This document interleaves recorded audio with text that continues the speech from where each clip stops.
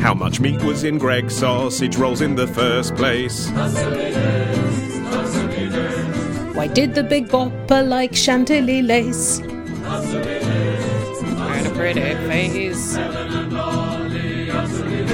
Happy New Year, Helen! And happy birthday, answer me this. 12 years old, 12 years old, 12 years old. Happy New Year, Ollie. How were your crackers this Christmas, Helen? They had chime bars in them. Yeah, you pull the full set and you get an octave of glockenspiel out of it. Oh, chime bars? I thought you said dime bars. No, that would have been better because dime bars don't make a noise. Whereas a glockenspiel plus 4 children, that is a loud several hours. What is it with grown-ups not knowing not to give children, young children, musical right. instruments? Fuck's sake. My mum did this the other day. Well, I went to lunch with her and Harvey, and she did that thing that grandparents do, which is quite sweet, really, I suppose, and I guess it's their role, but it's a bit irritating, of just buying him a toy for no reason at all on the way into the restaurant that she could present to him. It's just so she can be his favourite person. Yeah, and I guess it works. That bribery works with 3-year-olds. But she reached into the bag and I saw the Paw Patrol logo, and I said, no, don't do it now. Don't do it now, because if you do it now, he's not going to eat his lunch. Let him eat his lunch, and when he goes into the post-ice cream coma, that's when you can reach in the bag if you really insist. So we got to the post-ice cream slump. He started to roll around on the floor and poke the woman in the next table in the eye. And I said to Mum, right, now's the time to give him the pointless toy, if you insist. So she reached into the bag, and bear in mind, we're in a restaurant where other people are trying to eat. The thing she'd bought him was a flute.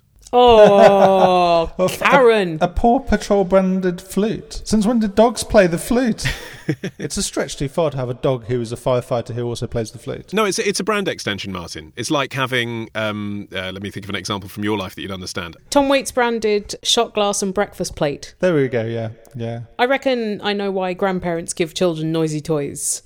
Not only for popularity, but also because some of the edges of their hearing may have been rubbed off. I think, seriously, that might be part of it. Or it's been so long since they had to do the hands-on stuff, they've actually forgotten what it sounds like to hear a child blowing on a plastic recorder. But it doesn't take long for you to remember that is the very definition of hell. That sounds shrill. Oh, it was tough. It wasn't just a flute, it was a set with a little tambourine. Oh, percussion as well as woodwind? Why, God?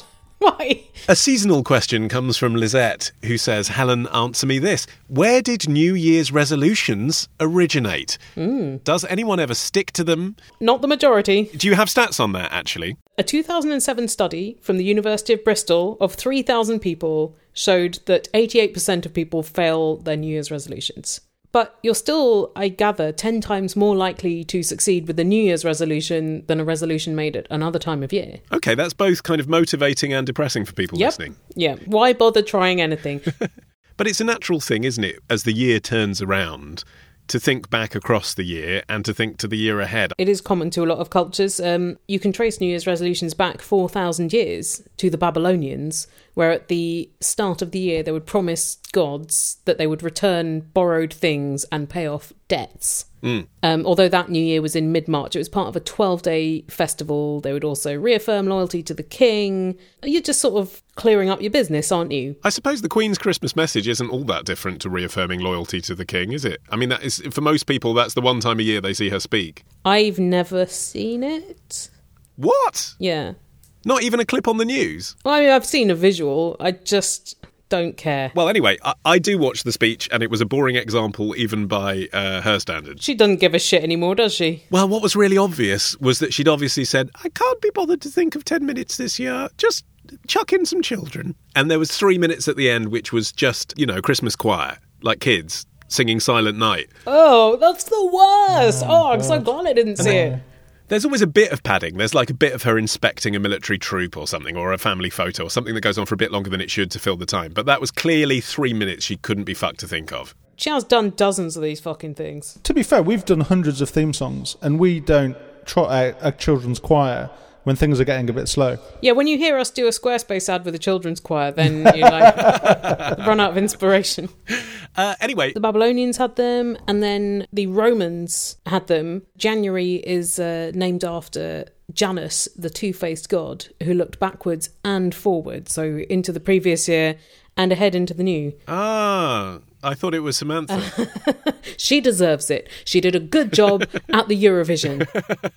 So at that time of year, as in the song by Craig Phillips, winner of Big Brother Series 1, the Romans were reflective, and they offered sacrifices to the god Janus, and they made promises of good behaviour for the coming year. And so it continued. I'm actually someone who naturally does do that because it's something that I feel instinctively. It's not because of other people doing it.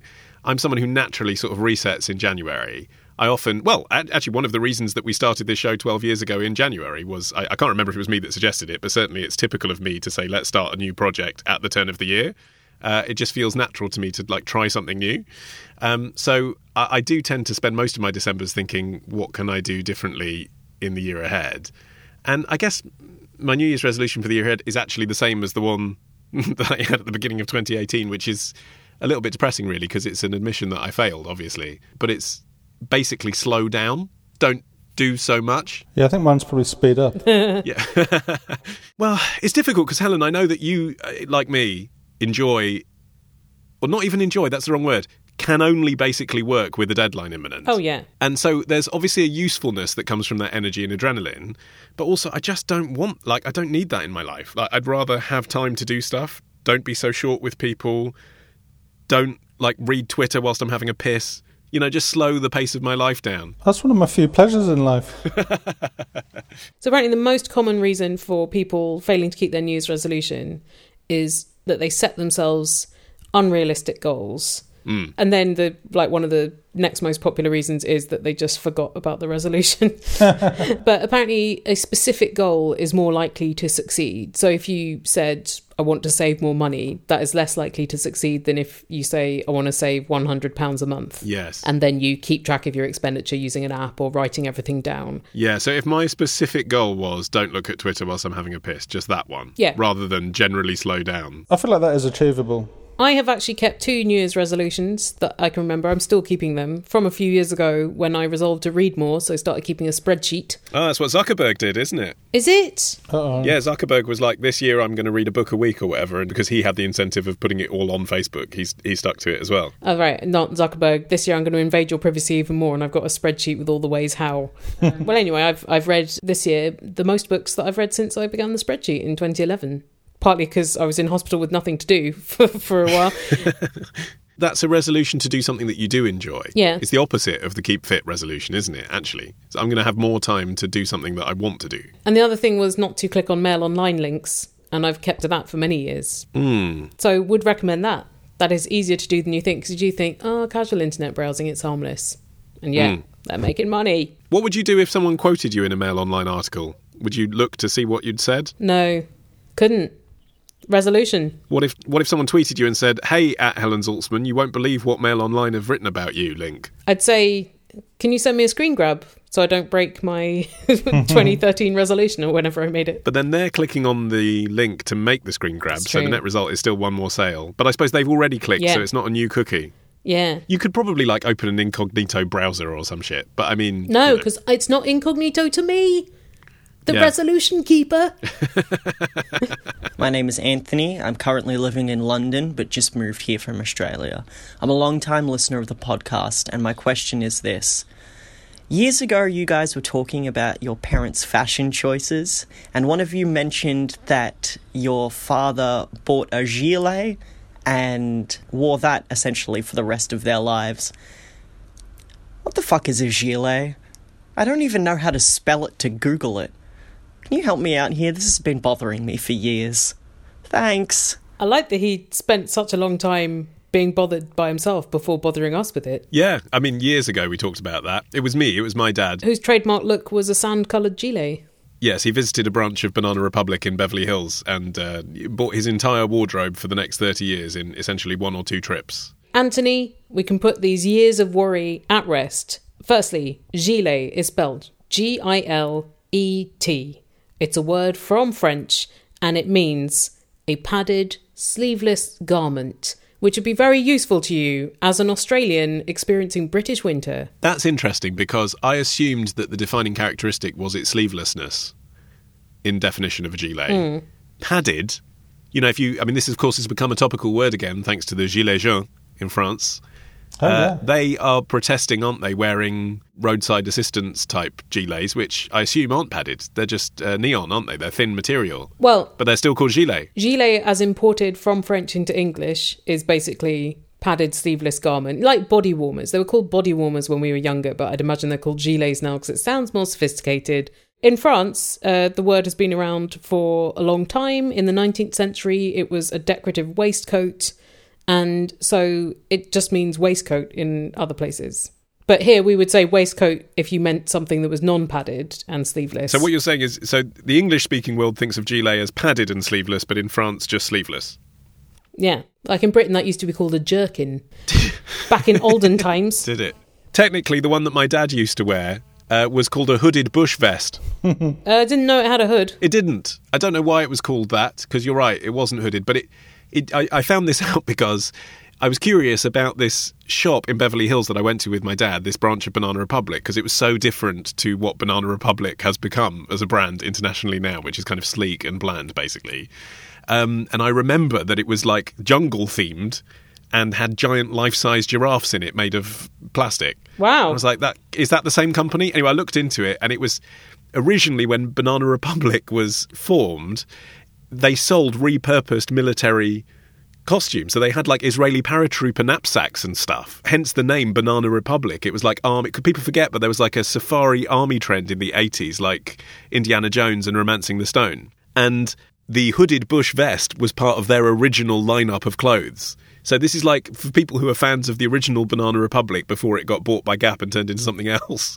There are like websites dedicated to the gilet that my dad wore as like a fashion icon, which is hilarious. Adam in Yorkshire asks, Ollie, answer me this. Mayonnaise packets at McDonald's. Why is it not a thing? Why, God, why?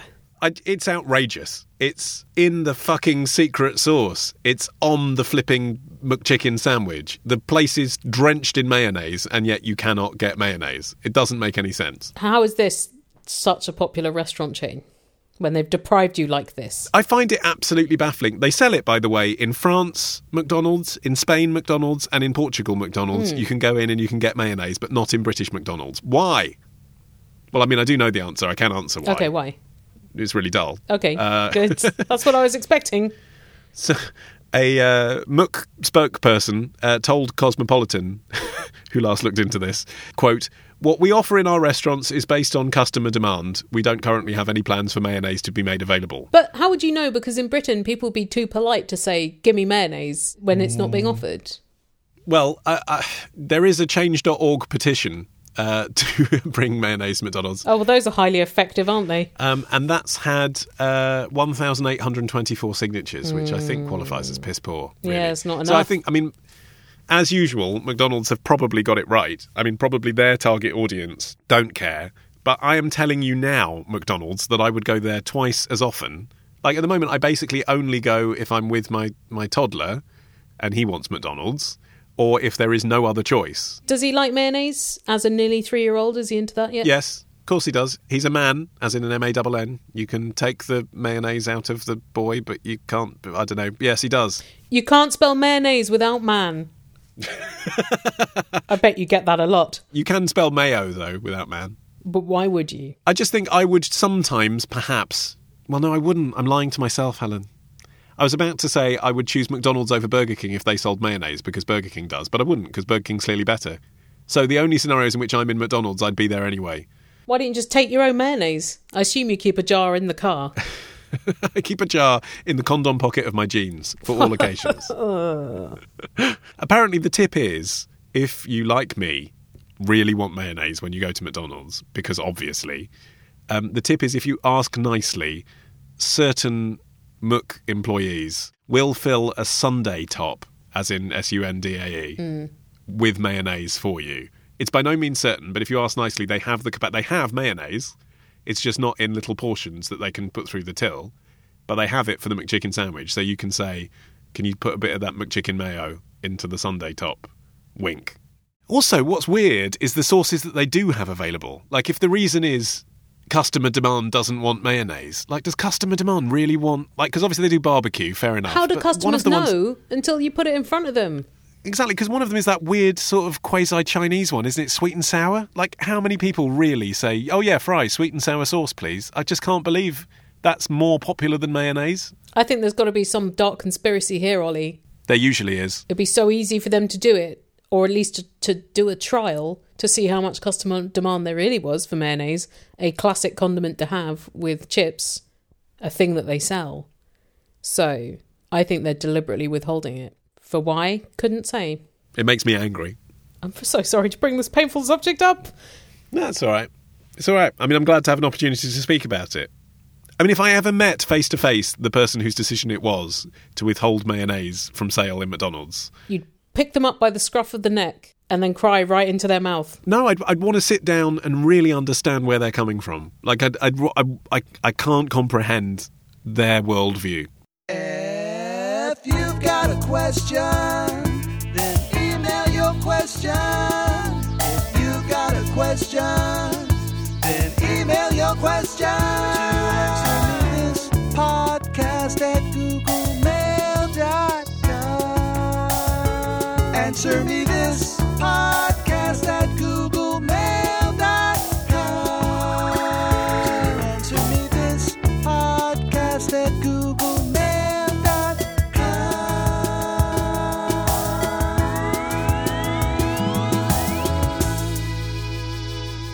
Time for a question from Helen in Oxford. What? You, back in your university days when I first met you? Time travelling? Shit. No. And she says, Ollie, answer me this. Why do you keep hanging out with me? I've made it quite clear I see you only as a colleague. Would you... Ollie, can I watch Neighbours in your room this lunchtime? She says, would you rather be a butcher, a baker, or a candlestick maker? I'd quite like to be a baker. Wow. Okay. Well, hold on. Actually, before you answer the question, we should actually explain the context for those international listeners unfamiliar with the rhyme rub-a-dub-dub. All right. The current version of Rub-a-Dub-Dub. What, not the remix by N-Dubs? Oh my God. I'm surprised that's not happened. The common version that we grew up with was Rub-a-Dub-Dub, 3 men in a tub, and who do you think they be? The butcher, the baker, the candlestick maker, and all of them out to sea. However, that is a version as sanitised in the Victorian era, because the rhyme in its earlier form from the 15th century was Rub-a-dub-dub, 3 maids in a tub, and who do you think were there? The butcher, the baker, the candlestick maker, and all of them gone to the fair. Oh my God, how risque is that? I feel sullied just by hearing that. Let me break it down. 3 maids in a tub. The tub was a strip show or peep show that was an attraction at a travelling fair, and those 3 professionals were watching it and being shamed for watching it by the rhyme. Wow. So it's basically saying... You'll never guess who's ogling naked ladies, these respectable professionals. Yeah. Right, so it's like saying, rub-a-dub-dub, who's on Pornhub? It's only the social media brand manager.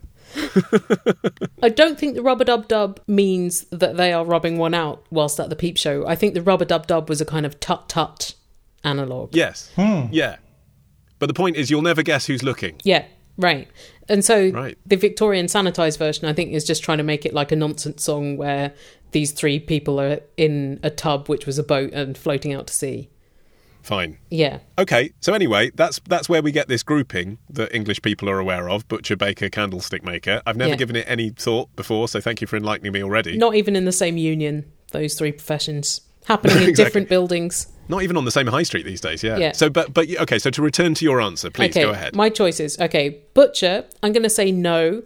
That is a difficult profession. I've known butchers, and they had a lot of scars from flying bone chips. Yes. I don't think I would enjoy being around the smell of raw meat all day. Yep. I can't justify it environmentally. Mm-hmm. Baker, sometimes I do think about that, but it's very early mornings. Whoa. When you say sometimes you think about what, like serious backup plan? No, frivolous backup plan. Right. Because I know that it's actually a hard job that I would probably suck at. Because, you see, I'd enjoy making bread and stuff, but I don't think I'd be a good enough baker for the Great British Bake Off era of baking. Candlestick maker, I think that would be the one, because I do like making things. And I am more interested in candlesticks than I am in candles, which I don't particularly like. And of course, you'd be following on in the parental tradition of being a sculptor of some kind. Yeah, but my dad makes his sculptures out of wax, so you could say that they are expensive candles that cost several £1,000s, but don't burn them. I think I would go candlestick-maker as well. Because actually, leaving aside the lifestyle element, we've spoken before on the show about the bijou rise of scented candles. But actually the sticks haven't changed a great deal in the last century, have they? There's not the same range of sticks as there are candles themselves. Do you think? I think there's a tremendous visual variety in candlesticks and other supporting items. Where is this tremendous visual variety, Helen? I don't see it. Well, some of them are twiddly, some of them are minimal, some of them are concrete. You can get a lot of fancy menorahs. Yeah, but these are not disruptors, Helen. Who's going to come along and do the candlestick for the 21st century? That's what I'm saying. Well, you know what disrupted the candlestick? Fucking proper lights. Lamps. Who's disrupted candles? Candles are basically the same. It's just they don't smell of beef anymore. Nonetheless, I think there's probably, like, if you did it right, if you got the website, candle.stick or something... it could be that if the candlesticks are so trendy, people buy the candlesticks without even having a candle to put in them. Then they have to buy a candle. Then the candle makers are like, oh my God, we've got to keep up with candles.sticks. You're from a long line of butchers. That's true. Did it skip a generation with you? Well, my dad never enjoyed being a butcher. Like, my dad inherited, with his sister, the butcher shop from his father, which is still open now and a family business in Edgware, Louis Mann and Son. Go check it out if you're in the area. They do some excellent chopped liver. My dad never enjoyed working there, really. I mean, I think he enjoyed being with his family. I think he enjoyed a bit of the lifestyle of, like, being part of a family business, because it meant that he could go out in the evenings and sort of choose his own hours to an extent. But you had to be up very, very early in the morning to go to the meat market. As you say, everything stinks of meat. Even though he was at the level where I don't think he was literally putting his hand up chickens. There are butchers on site who do the actual butchering. He was in the butchery business, and that involves handling a lot of raw meat, talking to the general public about raw meat. And I don't think it was something that ever really appealed to him. And that's why he started his business selling vintage cars out the back of the butcher shop. So, wow. Did you get, free sausages if you bought a Bentley? I mean, I'd think about buying a Bentley if you got some chipolatas. You could just buy some sausages. So it was always made very clear to me that he didn't see his time as a butcher in the most positive way. So, it never really appealed to me. Although I do actually quite like the idea of providing a need. I mean, that's the only thing I think the butcher and baker have over candlestick-maker. Candlestick-maker, I think, is the business case now. Baker, I think, is a bit done. Like, everyone wants to be a baker. Everyone starts up cupcake businesses and stuff. But, obviously it sort of can work. But I think butcher and baker, at least people are always hungry. People are hungry, so at least it's a thing people want. And if you got together, then you can make bacon sandwiches. Not the kosher butcher, obviously. Oh, yeah. No, yeah, exactly. Or pastrami sandwiches, pastrami. I wonder whether anyone playing on the popularity of this riddle over centuries has created a shop concept which is housing all three under the same roof. Well, basically Borough Market. Yeah, sure, but that also includes other things like, freshly ground coffee. But what if the shop just sold meat, bread and candlesticks? But I think the conflict you have, if you've got the smell of raw meat and a scented candle... Yes. Which scent is going to win? Because obviously the nicest smell of all of those, I think, is the freshly baked goods. Yes, I think, various shops pump in the scent of bread, don't they, to disguise the horrible smells that are actually going on. Whereas Subway pumps in a more horrible smell than the food would create on its own. In the 90s, I hired a 12-person web team to build and run my websites, and I realised my tech dream. Then the dot-com bubble burst, and I had to drown them in a stream. Why didn't I just sack them? But now, thanks to Squarespace, you can do it alone and build a lovely website for tablet or smartphone. Enjoy it now, 'cause in 10 years you'll be replaced by a drone. Just like Terminator 3. This episode is sponsored by Squarespace, your one-stop shop to create and maintain your own website. And if you've got a promotion running on that website, what you have created, you can tell people about that promotion really easily by creating a pop-up. Not an irritating one, but like a nice one that's like, hey, get 10% off, or hey, check out our new thing. Oh, right. And it's really easy to do. So you go to mysnazzywebsite.com and it's like, hey... For this month only, you can save 10% on My Snazzy Website's special Snazzy Snacks. Yeah. And then you have to dismiss it if you don't want that. Is that what you're talking about? Yeah. Or you can do an announcement bar at the top, which is a bit more full on. So that's like, guess how snazzy we are! Like, either one. 100%. But anyway, yeah, it's a nice little feature, that, because, in real life, when you're using other people's websites, you obviously don't want loads of promotional pop-ups. But when you're creating your own website, you want to get in people's faces with your stuff. And they make it really, really easy for you to do that. And then when the promotion ends, you turn the pop-up off. There are many, many functions of a Squarespace website. One thing I like is that you can check how it's looking on desktop and tablet and phone. All from the same place. Yeah, just by switching between different views. So if you think, I've done some pretty sweet layout business for desktop, but let's just check that it's not a hot dog shit on mobile. Yeah. You can just check in a click. And if you want to create your own Squarespace website, and after this talk up, frankly, who wouldn't, you can get 10% off your first purchase of a website or domain by going to squarespace.com/answer. And using our discount code, Answer. Here's a question from Johnny, who says, Helen, answer me this. Why is it called the Edgware Road? I mean, he means, why is the Edgware Road called the Edgware Road? Not, his pet name for a part of his body. Who knows? Who knows? He could call his rectum the Edgware Road. With marble arch at the end, his sphincter. Is it on the Brown Line? I can't remember. Why is it called the Edgware Road, but not the Regent Street or the Bond Street? That's a point I've never thought about that before. Well, I think quite a lot of roads are like that, like the Cowley Road in Oxford, where we both used to live. And I think that is a thing that informally comes up when the road is named after a place. Yes, I was thinking this because, like, the Harrow Road is also the Harrow Road in London. Yeah, so roads going to a place, whereas Regent Street Yeah. and Bond Street are not named after places. No, they're named after the Prince Regent, and I don't know what Bond Street's named after. Named after James Bond. Michael Bond. landowner Sir Thomas Bond. He developed that area in the 1600s, so he gets his own fancy street. But how did he like his martini? He liked it incredibly expensive and built over farmland. And also, Edgware Road is a neighbourhood. So maybe you'd say Edgware Road when you were naming the road, but you'd say the Edgware Road if you're like, oh, it's up around the Edgware Road. You mean that neighbourhood. Whereas I'd say Regent Street and Bond Street aren't really neighbourhoods. And even Oxford Street is not really a neighbourhood. But does the Edgware Road or Edgware Road go all the way to Edgware? It goes all the way to Holyhead in Wales, Helen. It's part of Watling Street, but is it still called Edgware Road when it gets to Edgware? Yes, it's still called Edgware Road when it gets to Edgware. And then you're right, yes, I suppose it's called Watling Street roundabout Radlets and Albans, isn't it? I don't know what it's called between Edgware and there. It's just like a series of roundabouts and mini-golf places. Because Oxford Street is definitely not called Oxford Street all the way to Oxford. True. This is Philip from Berlin. Helen and Ollie, answer me this. Who takes Instagrammers' photos for them?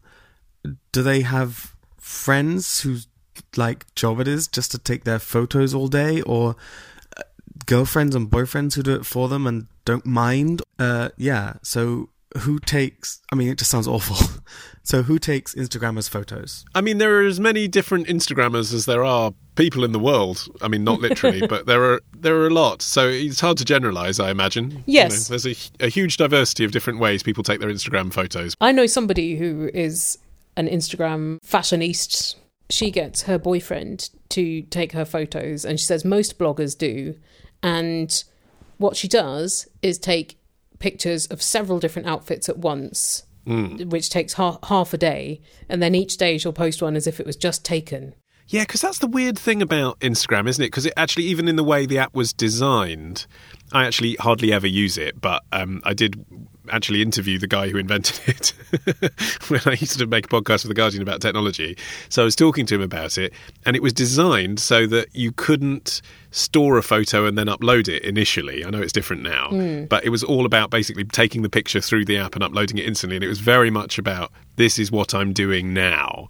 And the way it's designed still, it kind of suggests it's what happens now, except it's obviously so heavily edited and curated by the people that are posting to it, isn't it? And also, my source said that an awful lot of the fashionistas borrow a lot of the clothes. They don't own them. So they get a variety of outfit, but they're not actually wearing that around all day. They'll be lent it by a fashion showroom. It's a weird world, isn't it? I mean, it's no weirder than being a model in the old days and being employed, by a fashion magazine to pose for a photo wearing an outfit. But it just, the fact that people self-publish it is just, I don't know, it feels odd. It is different to that because you are effectively the magazine yourself. Yeah. And the stylist. I suppose it's just cutting out a lot of the other distribution mechanisms and editorial mechanisms. But then, so her boyfriend does that, but she spends half it. So is it in a professional studio? It's like street photography. Right. And like there are certain walls Yeah. in places like Brooklyn that will crop up in a lot of different people's photos if they're like a particularly good colour where the outfit pops, or they've got an interesting mural that doesn't compete with your outfit. Yeah, I remember watching an episode of The Kardashians, and when I say watching, I mean absorbing, because I was in the same room as it happening when my wife was watching it. And there was a scene where one of them, I don't know, was it Kim? Probably, got to Japan, I think, and then was basically in her stretch limo chaperone thing, driven to a wall in a city so that she could do a street scene thing wearing her clothes that she needed to put on Instagram. And she literally got out the car with her camera crew from E, took the picture next to the wall in a street scene on a mobile phone, and then got back in the car. Whoa. So, I mean, it was like a heavily produced, itinerised, diarised showbiz event, but it had to look like a street scene. You couldn't simulate it in a studio. Hello, Helen and Ollie and Martin the sound man. It's Lucille from Coventry. Answer me this. Who designed the orange basketball? The person in question is apparently Tony Hinkle, who was a coach at Butler University in Indiana for nearly 50 years. The basketballs used to be brown, and Hinkle thought that this colour was difficult for the players to see and also difficult for the fans to see. So he thought, let's make the ball a colour that anyone near the basketball court can easily see. Let's make it orange. And in 1957, he and the Spalding Company that make balls developed a new basketball, and the orange-coloured ball made its debut in the 1958 NCAA Finals in Louisville, Kentucky. See, I would have thought maybe it was because orange was closer to the natural colour of rubber or whatever they make the balls out of. I mean, I knew it was a dye, obviously, but I thought it would be an easier colour to achieve than pink, for example. But is that nothing to do with it? I thought that too, Ollie. Our minds are in concert, and yet Tony Hinkle was driven by a different car to Ideas Town. I like the idea of making it so that the whole audience can see. It's a bit like the Queen wearing bright pastel colours, isn't it? Oh, she knows what she's doing, doesn't she? Yeah. And a flamboyant hat. As you know, I hate sport of all kinds. Yeah. But if I was ever going to be a professional sportsman... And it's only a small if. Indeed. I think I'd put darts in number 1, but basketball in number 2, I think. I don't hate basketball. Darts, there's a lot of maths. Are you sure you're ready? Yeah. I'm not saying I'd be good at it. I'm saying, like, if I had a choice, if someone, made me be a sportsman, I'd say, OK, I'll try darts. And then second place, basketball looks all right. Now, bobsleigh, because you just have to sit in the bobsleigh. But actually, I feel more confident that I could be a basketball player now, because I interviewed a man with dwarfism recently, and he told me he was a really enthusiastic basketball player in his teens, and that's what he wanted to do professionally. And I said, of all the sports, like, surely that's the one where you have to be tall, isn't it? And he said that's a massive misconception. There is obviously if you're the person shooting the hoops, you probably do have to be tall. But there's a position you can play. I can't remember which because not interested in sport, where it doesn't matter. It's all about passing to other people or being the fly boy or whatever they call it. Fly boy. So I'd be that. I'd be that. So because I am tall, but I'm not tall like basketball players. But you do have a bad shoulder. I do now. But maybe if I was 19 and I started out my basketball career, it would be a shoulder as strong as an ox. Do ox have strong shoulders? I don't know. I assume they do. Yeah, I'm assuming if your shoulders were so strong, you wouldn't have dislocated one falling over on the way to your ski lesson. No offence. Have you ever played basketball in any form? I guess as a girl growing up in England, it would have been net. Yeah, we have to play netball, which is like basketball, but very, very still. And you're not allowed to run with the ball, and you're not allowed to go into the entirety of the court. Right. So, I mean, I know the whole kind of gendered sports thing is a bit odd anyway, but why is netball outside and basketball's in? I never understood that. Like, the boys at my school were playing basketball, the girls were playing netball, and the girls were outside in the winter. What's that? Sadism, that's what it is. What? It doesn't make any sense, does it? I don't know. I'm sure it does. There must be a sporty reason, but it feels weird. Yeah. Because people practice basketball outdoors, don't they? Like in Father of the Bride, where they've got that basketball hoop outside in their posh house. See, I've seen basketball, listeners. I just don't understand sport. Yeah, or they're in the video for Baby One More Time. Oh, is there basketball in that? I've forgotten. She's bouncing a basketball.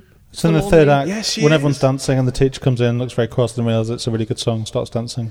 It's all happy. She's actually, she is bouncing the iconic orange basketball. Frederick Hinks, or whatever his name was. Tony Hinkle. Tony Hinkle. His real name wasn't Tony. It was something completely unrelated. But apparently he loved to eat Italian food.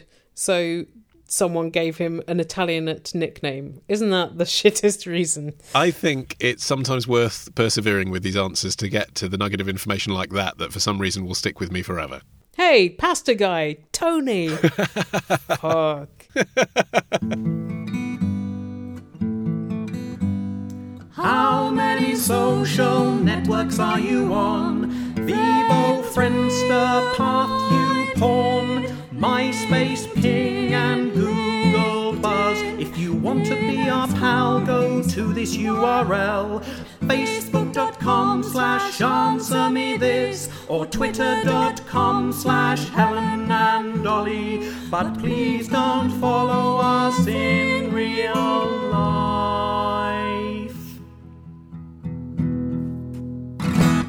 Here's a question from a man who calls himself Sadluck and is in Canada. Sadluck says, I had this beautiful girlfriend, smart, godless, funny, and we made each other quite happy. What does he mean by godless, actually? Does that mean atheist? Yeah, I think they both match in their beliefs. Fine. Together for 5.5 years, lived together for over 3 years, been to Cuba twice. That's a proper relationship, isn't it? It's long term, serious. She is a studious, career-minded individual, Bachelor of Science degree, working in insurance type. Okay. I'm a Jeff Lebowski type.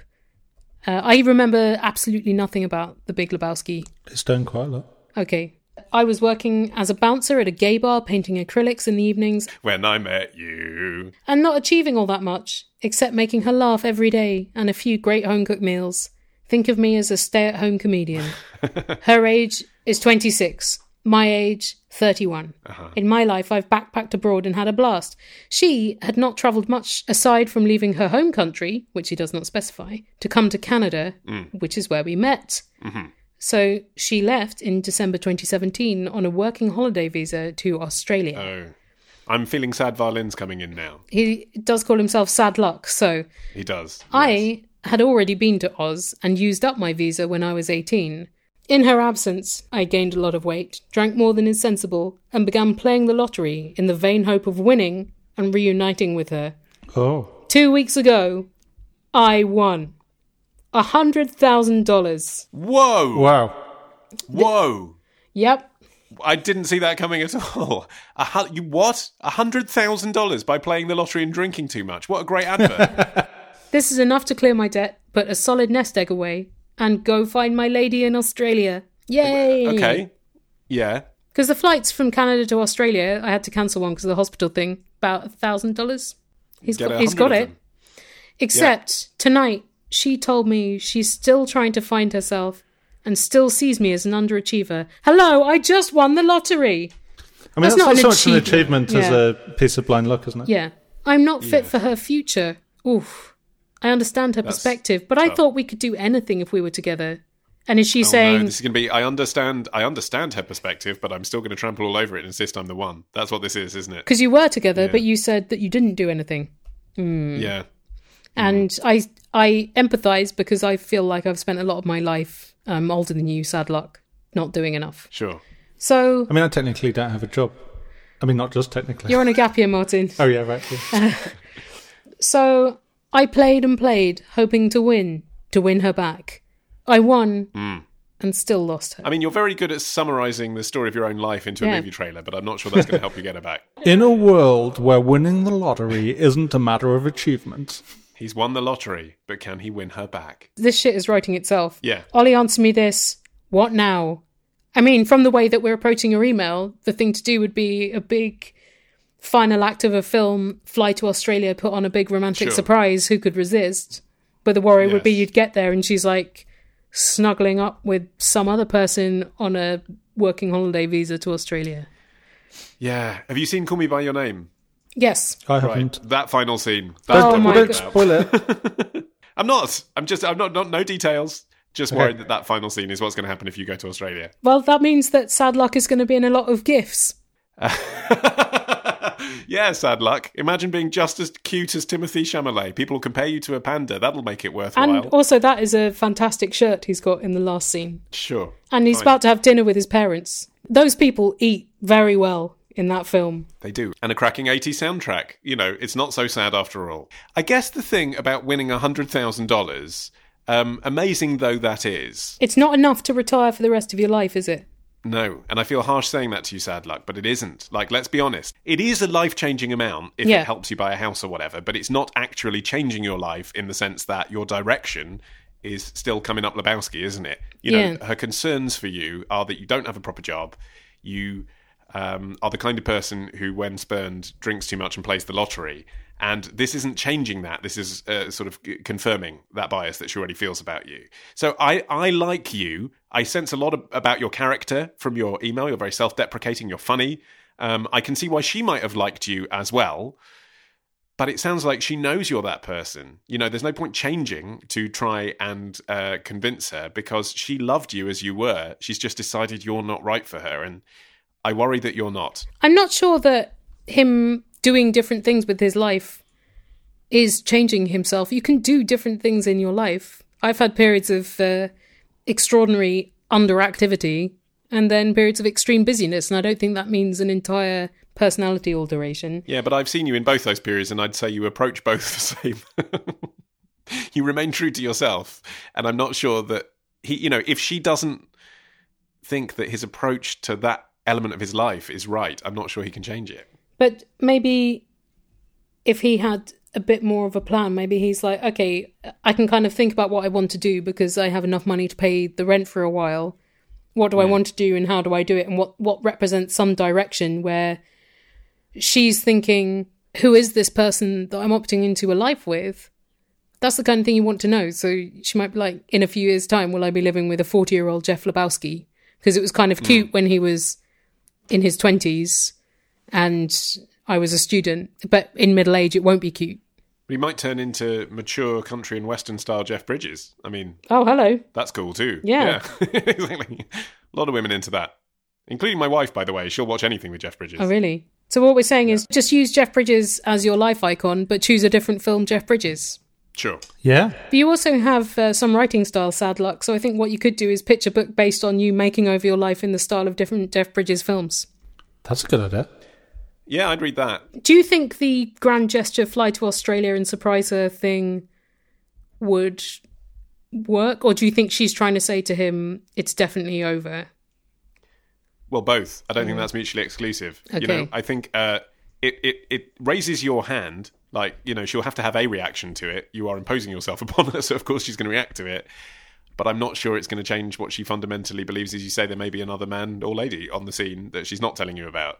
Right. So I just think, you know, yes, okay, temporarily it gives you a bit more of a chance, but ultimately, you know, once the holiday bit has gone and we're back to normality again, you're the same guy and she wants a change. Okay, so maybe instead of that, spend some of the money on yourself. So maybe you go on a life-changing trip to somewhere different, or hire a life coach.